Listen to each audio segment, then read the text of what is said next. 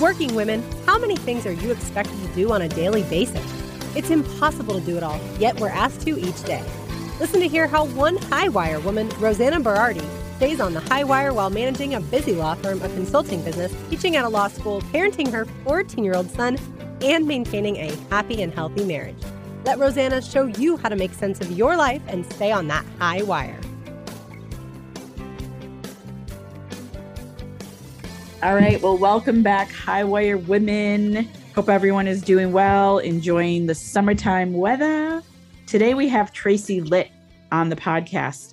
Tracy Litt has a super interesting background. So her bio says if Brene Brown and Tony Robbins had a baby, it would be Tracy Litt. And I just love that because I love both of those people, Brene Brown and Tony Robbins. And they both have such a they live on a different part of the spectrum of life. So Tracy's the baby of those two, not realistically, figuratively. Tracy is a powerhouse of transformation. She's a leadership expert, mindset coach, spiritual advisor. She helps people break the patterns that bind them so they can become the highest versions of themselves. And I don't know about you, high wire women, but I get stuck in patterns of things I should be doing, should be feeling. I do very little of what I truly want to do. And I think as women, unfortunately, we're conditioned to do that. So Tracy's going to teach us how to get out of those patterns. She's got a powerful and practical process called the Choice Method. We're going to talk about her TEDx talk, fear, what's holding us back. So warm welcome to Tracy Litt. Thanks for being on the podcast today. Hi, thank you for having me. Wonderful. And you are in Palm Beach County, Florida right now, which I imagine is very hot. Oh, sweltering. Like you walk outside and you're just like, takes your breath away. But I love it because when it's winter time, nothing better place. Yeah, for sure. So tell us a little bit about you. Like I always say, what's your 1-minute story? How did you get to be the figuratively baby of Brene Brown and Tony Robbins? Oh, so the 1-minute version, my soul was slowly dying in my corporate job, which is not an uncommon feeling. And it's interesting now because the work I do, I get to do it inside corporations, raising consciousness in addition to working privately and in groups with women to really wake us up to a whole new paradigm of living and a whole new paradigm of leadership. So the moment where I recognized I need to stop being a victim of my life and start to be the creator of my life was when I found myself a single mother with an 8-month-old baby, unemployed, going, what happened and how is this life possibly yours? Whew. Yeah. Tough stuff. Exactly. And when I found myself crying on the floor in that, reckoning moment, my higher self came through to me in a kind of gut feeling and a messaging like exactly that. You are either going to continue to try to squeeze round holes into square pegs and ignore red flags and not pay attention to what you're tolerating, or you're going to get off the floor and you are going to take radical responsibility and create a life for you and that little girl in that crib inside that is wildly different than the one you're living now. And so I did. And then I ended up climbing the corporate ladder for, 13 years. And then I landed as the VP of Human Resources, which was lovely, truly lovely. Mm-hmm. But something in my soul was like, yeah, this is nice, but you haven't scratched the surface on what your potential actually is. And you totally can't die in this job. Yeah, that's so interesting because we're so conditioned to, go to school and start at the bottom of the corporate ladder and climb our way up and get there. And I talk to so many people that are like, they're there and they're like, I don't like this. Mm-hmm. My friend said to me, I feel like every day I'm wearing someone else's shoes. I wear shoes that don't fit. Because it's uncomfortable. Yeah. I don't care for what I'm doing, but I should be happy. Yeah. One of the fastest things we can get to is start to lift the rock of every should that you think and speak and take a look at whose should that really is, because it's never yours. It's your mother's, it's your rabbis, it's your priests, it's your grandfather, it's your sibling, it's your spouse, it's your best friend that you're comparing yourself to. It's all of these different things, but it is rarely in alignment with what you want when you allow yourself to cultivate the kind of relationship with yourself where you're the most important relationship of your life. Yeah. And I feel like as I've gotten older, I'm going to be 50 soon. The shoulds that I would hold myself in comparison to, I can see through them pretty easily now. And, I always tell my younger associates here at my law firm, like the more put together something is, the more of a disaster it is underneath. Like your neighbor that's got the perfect parties and the flowers and the this and the that. I guarantee there's a lot going on under there, right? That's another component too. We never really know what's going on. How many of us and how many of you hanging out with us right now look like everything's great on the inside, but your inner environment feels like a white knuckle death grip. That's not okay. And we really need to not tolerate that for ourselves anymore. And I understand it's a combination of environmental upbringing and societal influence in our whole lives. Like, the patriarchy and collective think and the wounds that your parents never healed and how they did or didn't show up for you. And these are very real things. And as the gorgeous, capable, worthy, talented, grown-ass women that we are responsible for healing through and taking our power back through the lens of leveraging this tool in between our ears, right? Mm-hmm. What mindset really is, and doing things like shifting our relationship with fear and letting go of the shoulds and allowing ourselves to move into the fullest expression of who we are, because it's in that you generate what you desire. And it's in that you get to the end of your life and don't look at a heap of regret. Yeah. And I think a lot of us are paralyzed by that fear of departing from the shoulds or departing from the script that we were given in our childhood by our families. I mean, I'm a first generation Italian American, and in our family, like, of course I'm going to get married. Of course I'm going to have children. Of course I'm going to have Sunday dinner. Of course I'm going to want to hang out with my parents all the time. That was just the narrative. Like now that I'm on the other side of it, I'm like, wow, I really didn't consciously make any of those decisions. And don't get me wrong, I love my career. I love my family. I love my child. Yeah. But that was not anything done consciously. Yeah. And you get to choose that. So it's not about like throwing the baby out with the bathwater and blowing everything up and having a Stella got her groove back moment and walking off into the sunset. For some of you, it might be that you might go, oh my God, listening to this conversation already, I don't want to be in this life that I've allowed. And that's okay. And it's also a function of taking a look at even some of the things you just said and asking yourself, like, does this feel good to me? Does it feel good in my body? Do I choose to do that? Because your replacement for should, right? Let's like fill this with gold nuggets of practicality, because for me, and something I've become known for over time, is the how behind the hype. You're going to be inspired. You're going to be lit up. You're going to be ready to rock. Oh, and how do I actually practically apply this to create change in my wealth, in my business, in my career, in my life? Yes. Right? Tell us more about the how. I mean, I feel like women know what to do, right? It's like, I know how to lose 10 pounds. I mean, it's really not that complicated, but realistically, do I really know how to do it? Probably not. So tell us how we start to pivot away from, that script or those shoulds. How do we get in touch with ourselves and who we really want to be? So, that is a longer, bigger journey. Sure. For now, the first thing is a point of decision. Anything powerful that ever happens comes out of a decision, right? To really say, you know what, I'm done. I don't feel good. I don't want to live in this anxiety. I don't want to be filled with resentment because I'm perpetually people pleasing and contortionisting myself and then turning around and all the things that is very common. I don't want to say normal because I'd like it to not be normal, but It's very, very common to first wake up to saying, okay, I'm going to make this new decision. And then to recognize we do know, to your point.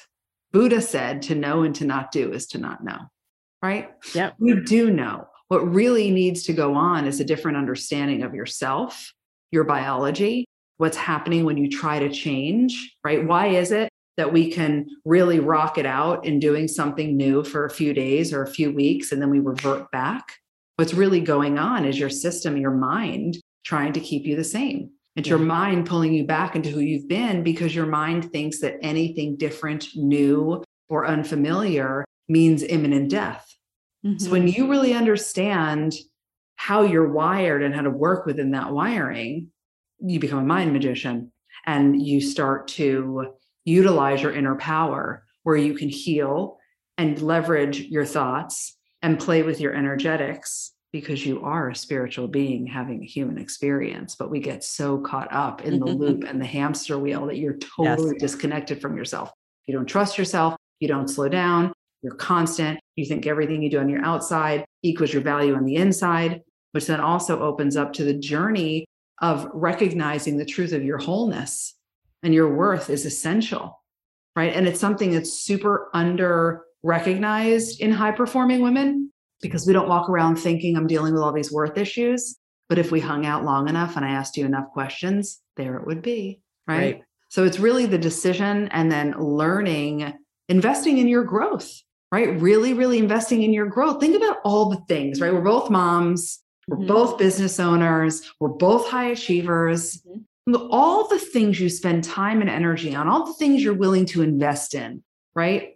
But do you really recognize that you are the asset? You are the singular thing that makes the whole shebang run, right? So I would love us all to spend more time going, oh, I'm investing in that retreat. I'm investing in that language I've wanted to learn my whole life. I'm investing in that personal growth program because I'm not growing, I'm dying.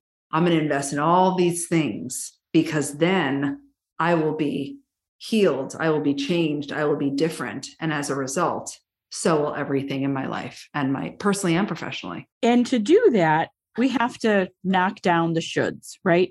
And we have to just start doing. And I think a long time ago, I was in a therapy session and the therapist was talking about, shoulds.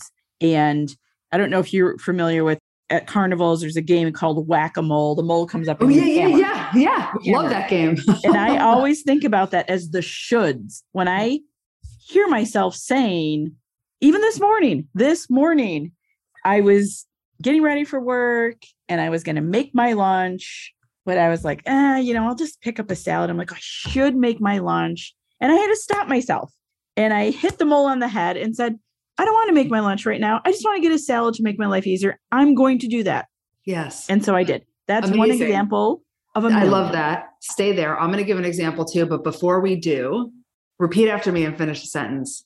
I felt like I should make my lunch because I have the food here. It's cheaper. It's healthier. I can do everything.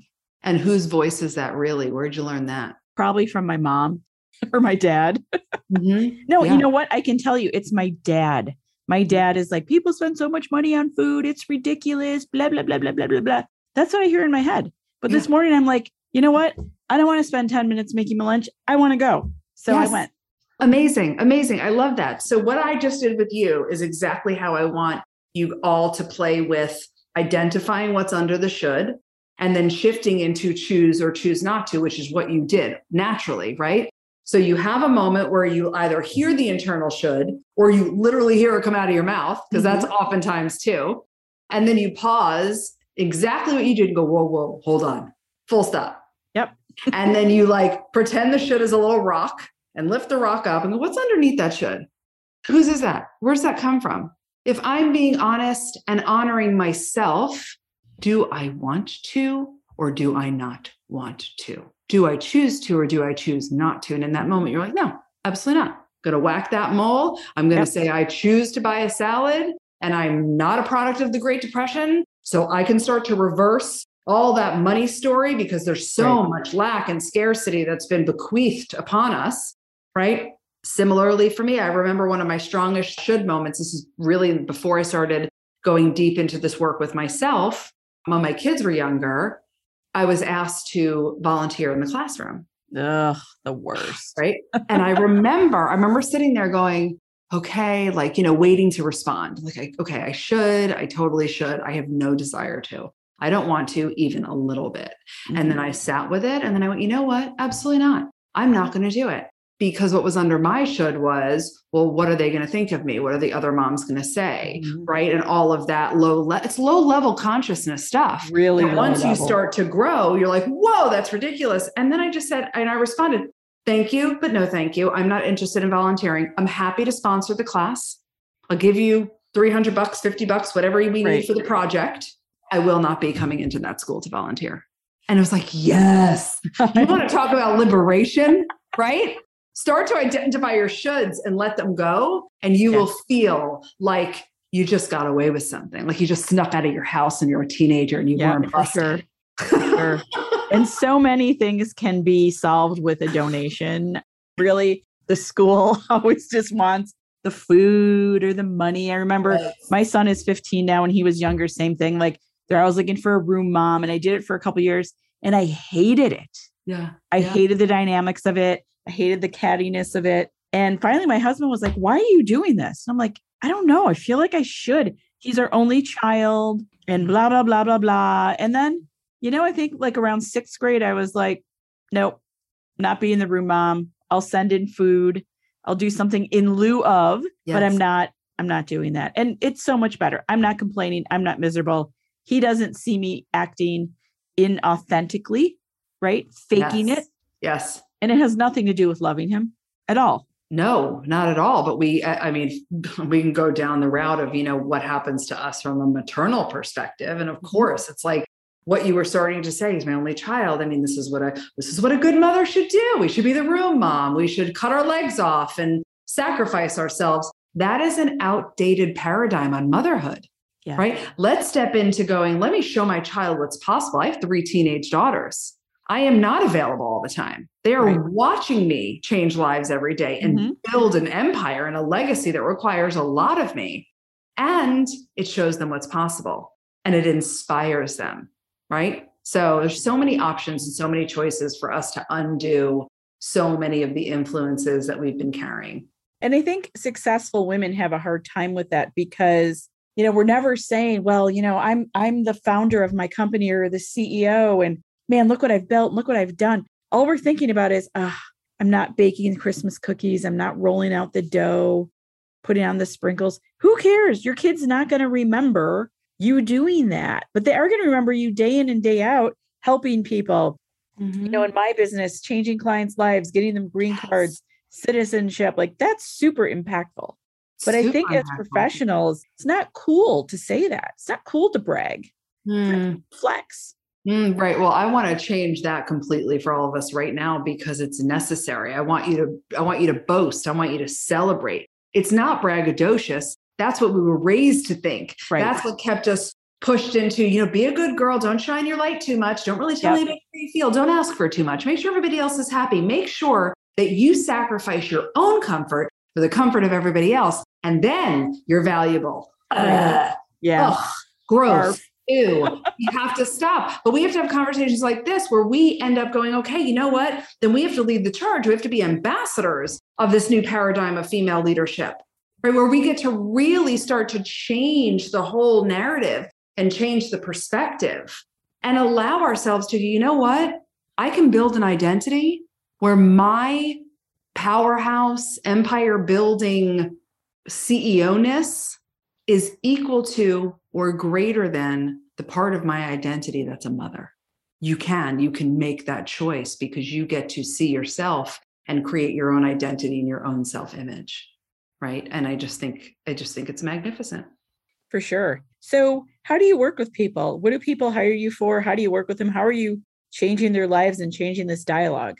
In various ways, the group programs is the thing I love the most, especially for female leaders and entrepreneurs. Because another thing that we get to relearn is how to have phenomenal, loving, unconditionally supportive relationship with women, with other women. So when you want to really heal and grow and expand, and you do it inside a container of other women who are doing that work on themselves, you actually feel like you are being lifted and elevated in the air because it is just a constant love fest of challenging one another and pushing one another and reminding you who you are and telling you not to conform and helping you kind of go after it. So Mind Magic specifically is my core body of work.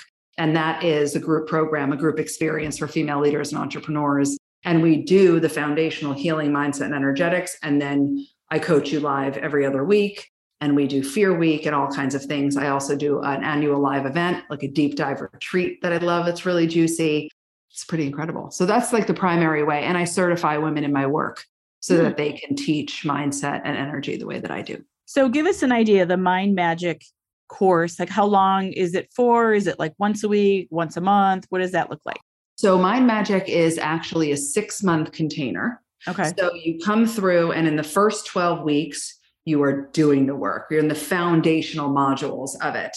And every other week, like clockwork, we're doing a live group coaching session. Like yesterday, we did 90 minutes and it was tons of beautiful women on Zoom, and you pre-submit and we coach around anything. And we cover every gamut, because it can be relationship, it could be money, it could be wealth, it could be sales, it could be hiring, it can be energy, anything and everything, because you are the asset, right? So it's really this kind of full circle experience. And then inside the container, I also have a breathwork teacher and an energy healer. And once a month, they come through and they help keep you kind of clean and clear energetically, because that's another part of how we need to prioritize ourselves.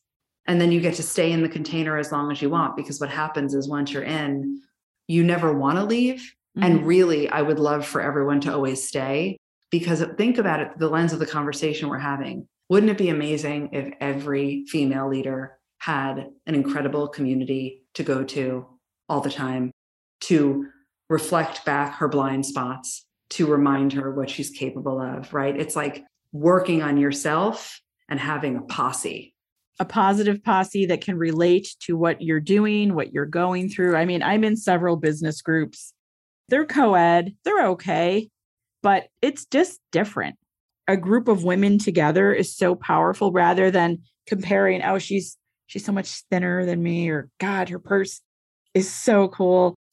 To flip that on its head and have women that are in similarly situated positions going through the same things. I just think there's so much power behind that. It's extraordinary. I am in awe of it, and I created it. There are certain days and I just back up and I'm like, wow, whoa, relationships, the friendships, as I observe what's going on. And you're spot on. When it's all women, and I've had plenty of opportunity, well, why don't you invite men? Or I really want to join this and I'm a man, or whatever.